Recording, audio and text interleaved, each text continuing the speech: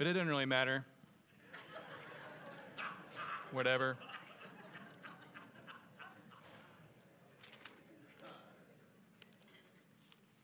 This morning, we're going through the entire book of Ecclesiastes, not verse by verse, but to get the broad picture. And I'm going to be reading from the New Living Translation this morning because I think it gets the mood right in this book. So you can read along. It may not be your translation. Maybe it is. If you would prefer, I would also encourage you to close your eyes and just listen to what the book of Ecclesiastes has to tell you and me. Friends, with that in mind, let's hear God's word to us from the book of Ecclesiastes. These are the words of the teacher, King David's son, who ruled in Jerusalem.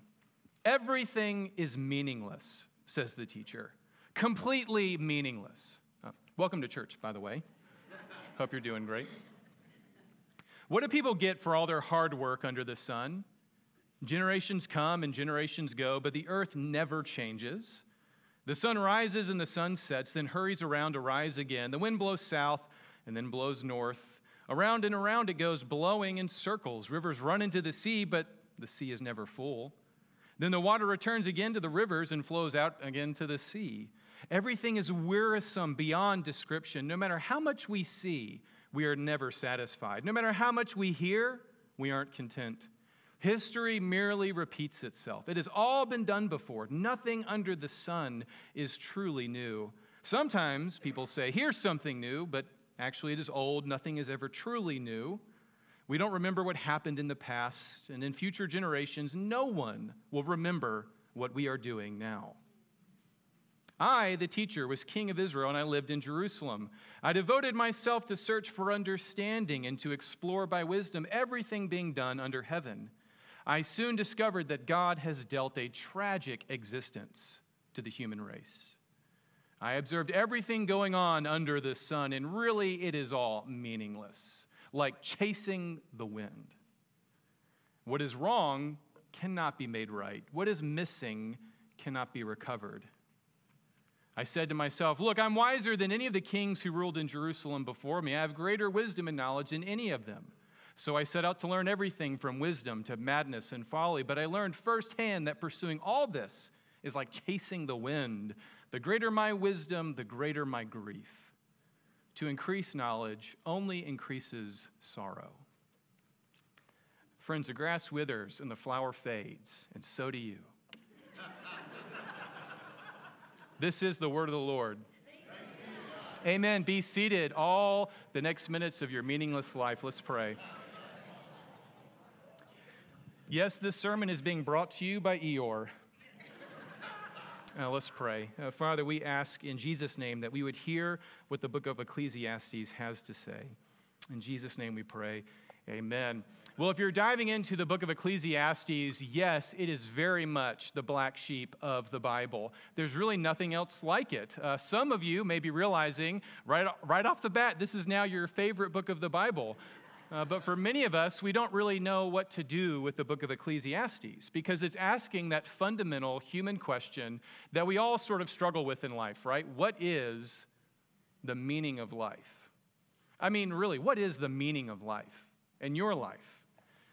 Have you ever asked yourself that? Have you ever struggled with it? That's the core question. What is the meaning of life? Who remembers what the answer is to the question, what is the meaning of life? Who here remembers? Anyone? What was that? Well, who got it? Someone got it right. 42. Who here has read The Hitchhiker's Guide to the Galaxy? Yeah. In chapter 1 of The Hitchhiker's Guide to the Galaxy, people are trying to figure out the meaning of, like everything in life. And so what they do is they develop a computer that works for 7.5 million years, checking and double checking what the meaning of life is. And the computer finally, after 7.5 million years, spits out the answer that the meaning of everything is 42. And then in the book it goes on, 42, someone yells at the computer. Is that all you've got to show for 7.5 million years of work?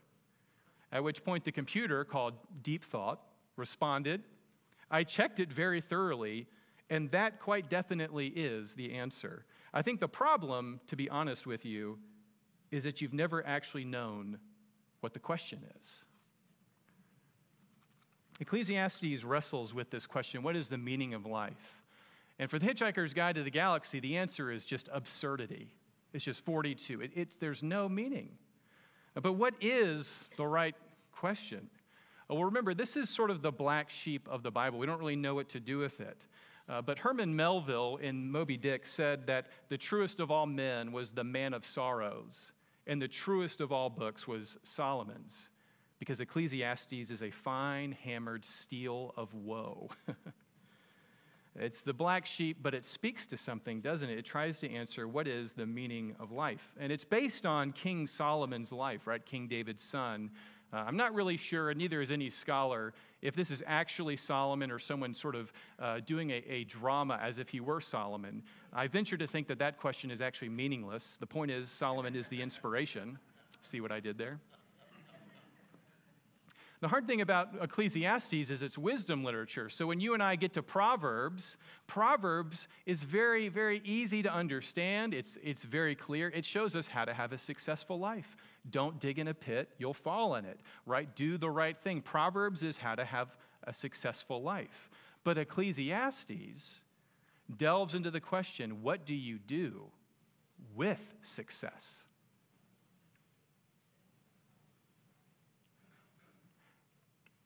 You guys are pretty successful. I know that, and you know that. And now you know that I know that you know that I know that. Proverbs will tell you how to have a successful life, but what do you do with success? That's what Ecclesiastes is all about. So what is the meaning of life, right? What's the right question? Well, is the meaning of life, like hard work? Hard work. That's what it's about. Well, he goes on and he says, I worked really, really hard, and then I realized that everything I work for is just chasing after the wind, because even if I build a great company, somebody else is going to ruin it anyway, probably my son, right?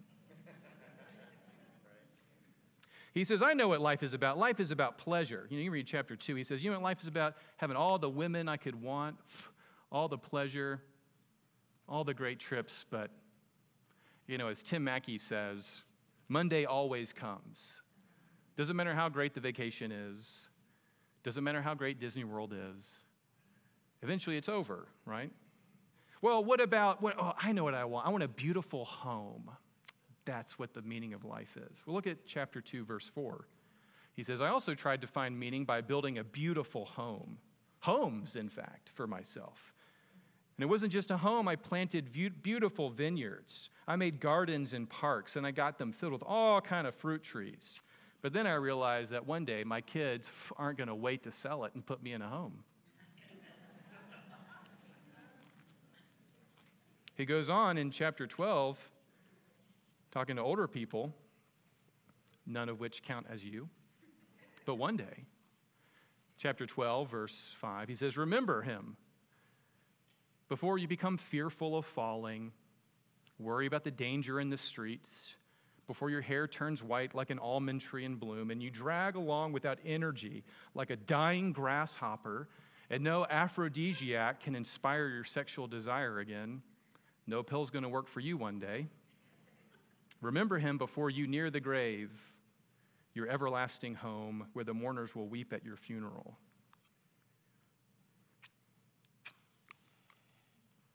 What about a beautiful, Instagrammable life? It's funny, he says, I realize that all neighborliness is really just out of envy, isn't it? Is any wonder why he goes on in 2 verse 11? He says, but as I looked at everything I had worked so hard to accomplish, it was all so meaningless, like chasing the wind. Some of us will say, well, maybe the meaning of life is not me-centered, it's justice-centered. I want to devote my life to seeing justice in this world. Well, guess what the author of Ecclesiastes has to say about that? He says, have you seen our court system? Verse 3:16, I also noticed that under the sun there's evil in the courtroom. Yes, even the courts of law are corrupt. And then he goes on in chapter 5, verse 8, and he says, well, if I devote myself to justice, I shouldn't be surprised if I see a poor person being oppressed by the powerful, and if justice is being miscarried throughout the land, for every official is under orders from a higher up, and matters of justice get lost in red tape and bureaucracy. Even the king milks the land for his own profit.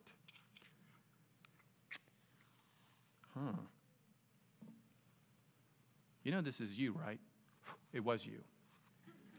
And me. Some of us would say, well, the meaning of life is youth, staying young. Maybe there's young people. Old people are jaded, What does he say about young people? Well, in chapter 11, verse 9, the preacher says, young people, it's wonderful to be young. Enjoy every minute of it. Do everything you want to do. Take it all in. Carpe diem. But remember that you must give an account to God for everything you do. So refuse to worry and keep your body healthy. But remember that youth, with a whole life before you, is meaningless. It's like chasing after the wind. Is it any wonder that nobody knows what to do with this book? One of my favorite authors is a man named C.S. Lewis, and you may know him for his fantasy novels. Some of you may know him for his Christian apologetics.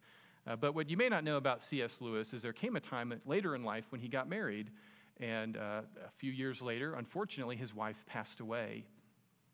And it rocked C.S. Lewis's world, and he wrote a very famous book, a very short little book called A Grief Observed. Who's read A Grief Observed? It reads unlike anything else C.S. Lewis has ever written. And, as Christians, we read it and we don't know what to do. He goes on and he talks about why would God allow such suffering? He says, what do people mean when they say, I'm not afraid of God because I know he's good? And you know what C.S. Lewis says next? He says, have they never even been to a dentist? It doesn't really matter whether you grip the arms of the dentist's chair or let your hands lie in your lap, the drill drills on. I love you dentists in the room. We have Novocaine now. But what's his point? It's like chasing after the wind. Well, what does meaningless mean? Literally the Hebrew word is hevel or hebel. You can see it right there. Remember, Hebrew goes right to left, H-B-L, hebel. Or you could say it hevel, depends on how you pronounce it. But it literally means vapor, right? It means the mist, right?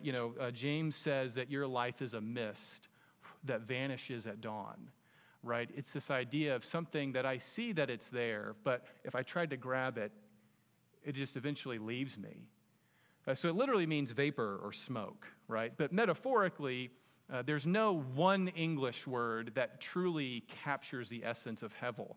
In some sense, it means fleeting. Like when it says youth is hevel, it doesn't mean that youth is literally lacking of meaning. What it means is youth is fleeting. One day you realize you're going to be old, right? It's going to be gone, right? So hevel can mean fleeting. It can mean meaningless. Even, the old King James in the English Standard Version, it uses vanity of vanities, which is probably a great literal translation. But vanity for you and me, we sometimes think that means prideful, but that's not really what it means. Vanity there means futile, pointless, worthless, right?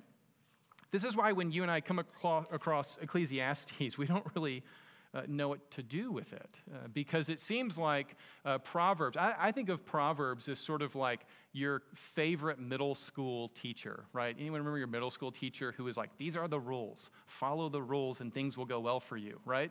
But then one day you go to college and you meet somebody who introduces you to a new friend called Nietzsche. And Nietzsche is all dark and moody, right? And Proverbs says if you do well, you will be blessed. And then Ecclesiastes, this jaded professor comes along and says, yeah, but sometimes the blessed die. And you think, well, what do I do with that? Well, what I want you to see, if you look at Ecclesiastes down in your lap, what the author is trying to get us to see, right, is that life is like smoke or vapor, right? James 4:14, let me read it to you. The New Testament picks up on the same exact idea. James says, look here, you who say, tomorrow or today we're going to go to a certain town and there we'll make a profit and do business there. But how do you know what your life will be like tomorrow? Your life is like a mist. It's here for a little while and then it's gone. So what I want you to see is that Ecclesiastes is suggesting that you and me, our life is hevel, right? Let me give you an example of what I mean by this. Remember, Proverbs is teaching you and I how to have a successful life. And Ecclesiastes is questioning, well, what do we define as success? And what do we do when we have success? In 2007, there was this young whippersnapper named Thomas Brady. You may know him as TB12, right? He's married to a Brazilian supermodel. And by 2007, if you can believe it, he had already won 3 Super Bowls. You may know him as the current Super Bowl champion. Anyone see him partying, eating and drinking and being merry down in Tampa when he won the Super Bowl this past year? Well, in 2007, 60 Minutes interviewed Tom Brady to ask him, what was it like being so successful in life? And what he said was this: why do I have 3 Super Bowl rings and still think there's something greater out there for me? I mean, maybe a lot of people would say, hey man, this is what it is. I reached my goal, my dream, my life. Me, I think, God, it's got to be more than this. I mean, this can't be what it's all cracked up to be. At which point, Steve Kroft, the 60 Minutes interviewer, asked him, so what's the answer? Brady responded, I wish I knew. I wish I knew, right? 1, 2, 3, 4. How many Super Bowl rings does he have now? 16? Gisele's wearing them on her toes now. He's got so many. Ecclesiastes is telling you that meaning and the ways that we seek it is notoriously elusive. And only those who are successful actually realize that, right? It's lonely at the top, the old saying goes. Have you ever worked really, really, really hard on a project, only for right when you're about to implement it, it all gets thrown out the window?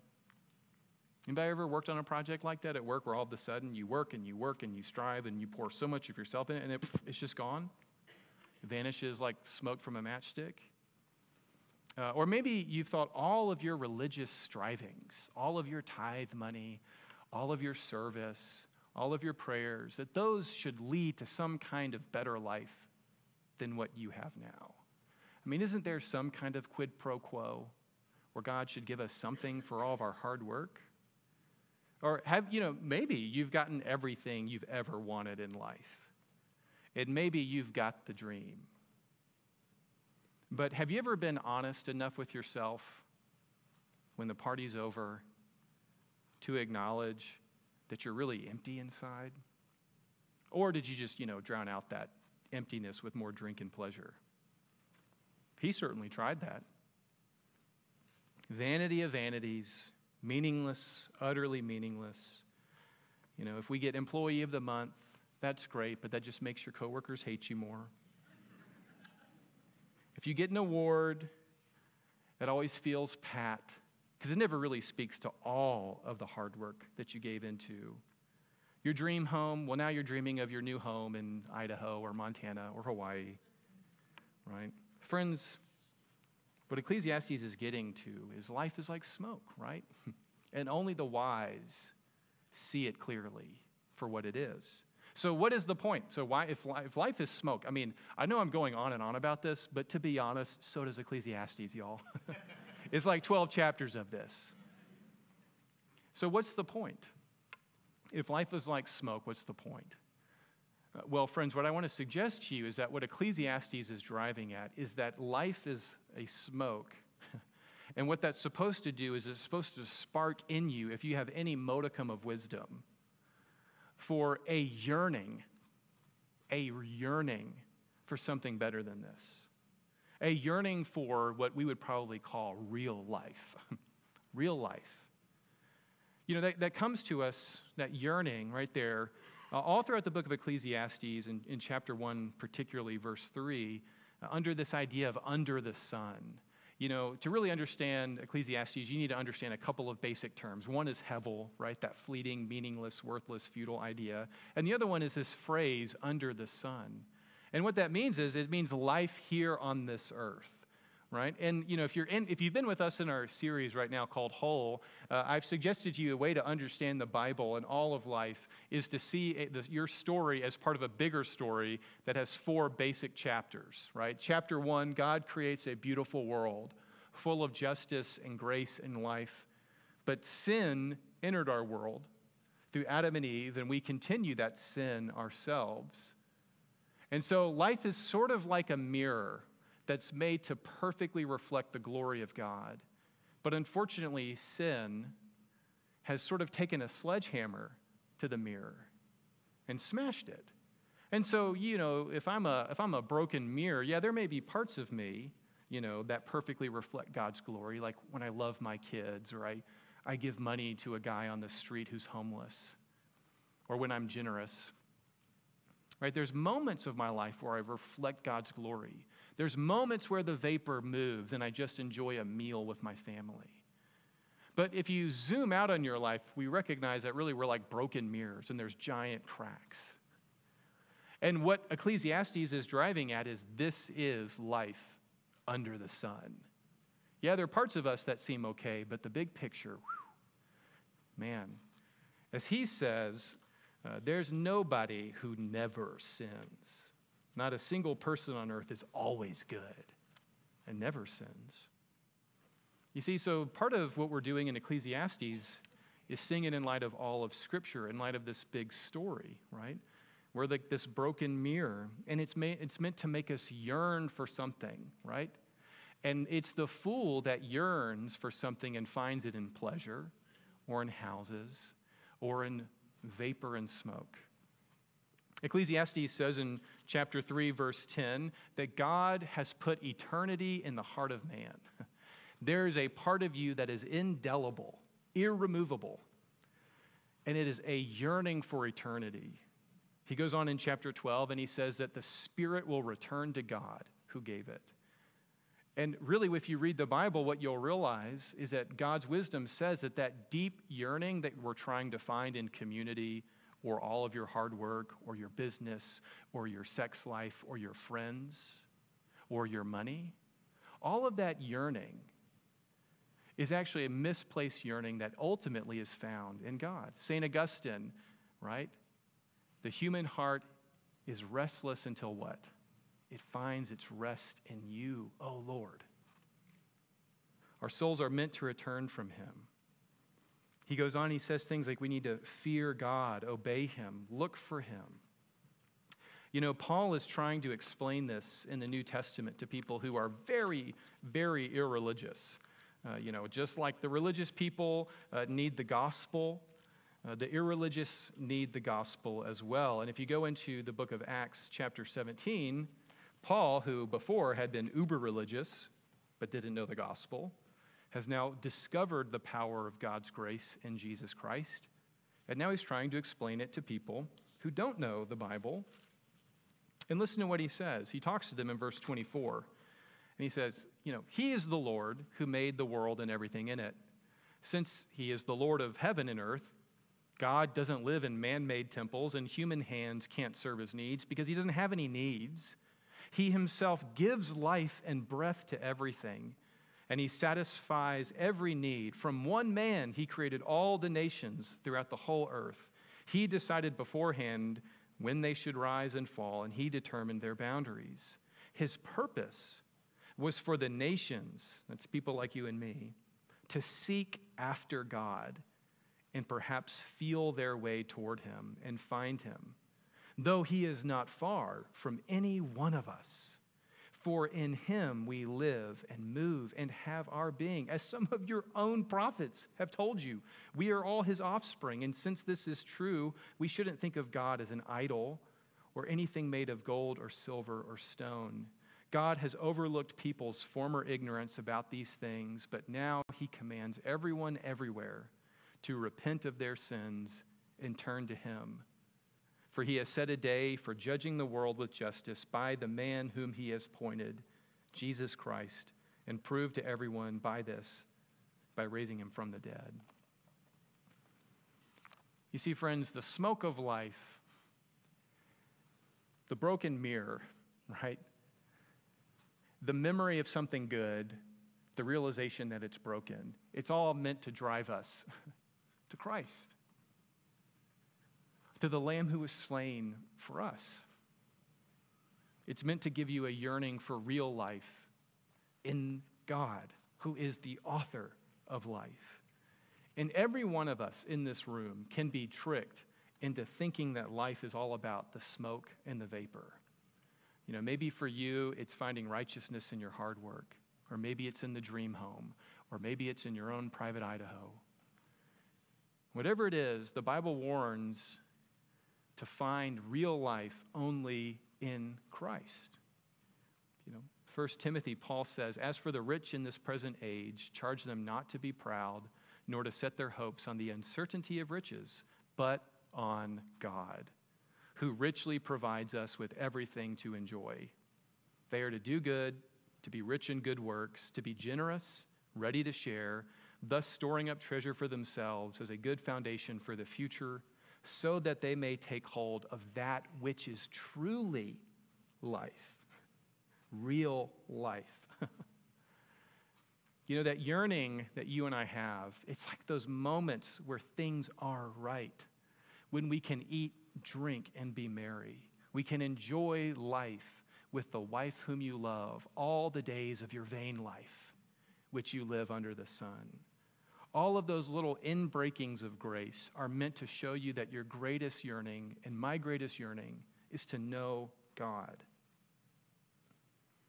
You know, Jesus says it this way: "If any one of you wants to be my follower, you must give up on your own way, take up your cross daily, and follow me." If you try to hang on to your life, it's like what? If you try to hang on to your life, how are you going to do that? You're going to lose it. But if you give up your life for my sake, you will save it. Because what does it profit you if you gain the whole world, but you yourself are lost or destroyed? You see, friends, the great hope that you and I have is that we see a bigger picture than the writer of Ecclesiastes. And you know why? Is because, as Paul will tell you in Ephesians, you and I know the mystery of the ages revealed to us in Christ Jesus. You and I know that under the sun, in this broken world that we remember being good but can't ever quite grasp it, we know who the author of life is.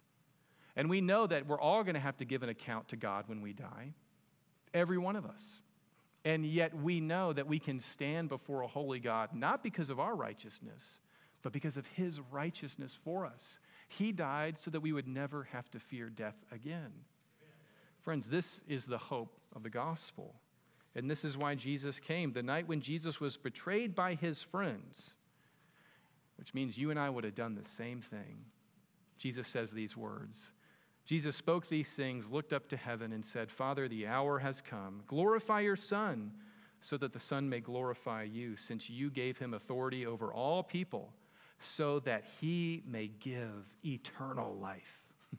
Real life, not vapor, real life, to everyone you have given him. This is eternal life, that they may know you, the only true God, and the one you have sent, Jesus Christ. You know, C.S. Lewis, that great author, was trying to get us to see that real life is not found in this world. It's found in Jesus Christ. But there's this beautiful thing about giving up our lives to Jesus, who is God in human form. And the best way C.S. Lewis could put it is he said this. He says, aim at earth, and you get neither heaven nor earth.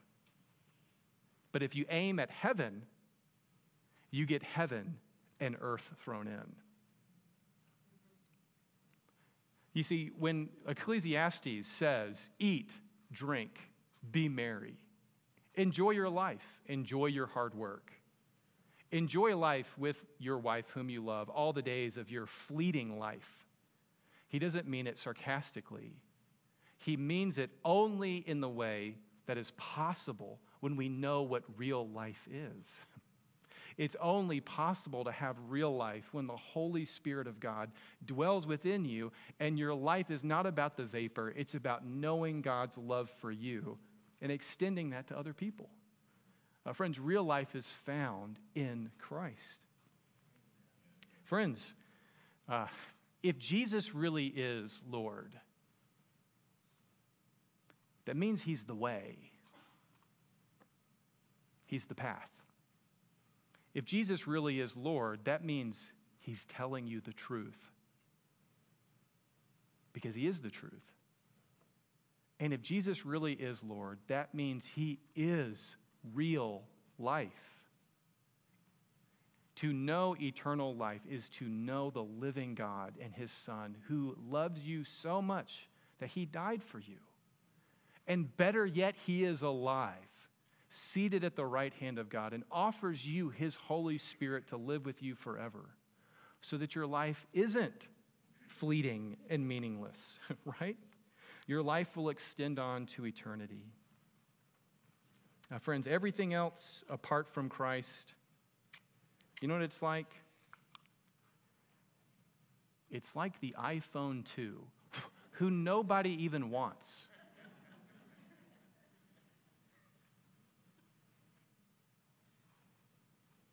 Should nothing of our efforts stand, no legacy survive, unless the Lord does raise the house, in vain its builders strive. To you who boast tomorrow's gain, tell me, what is your life? A mist that vanishes at dawn. All glory be to Christ. Friends, let's pray. Father, we thank you that you imbue this world with real meaning.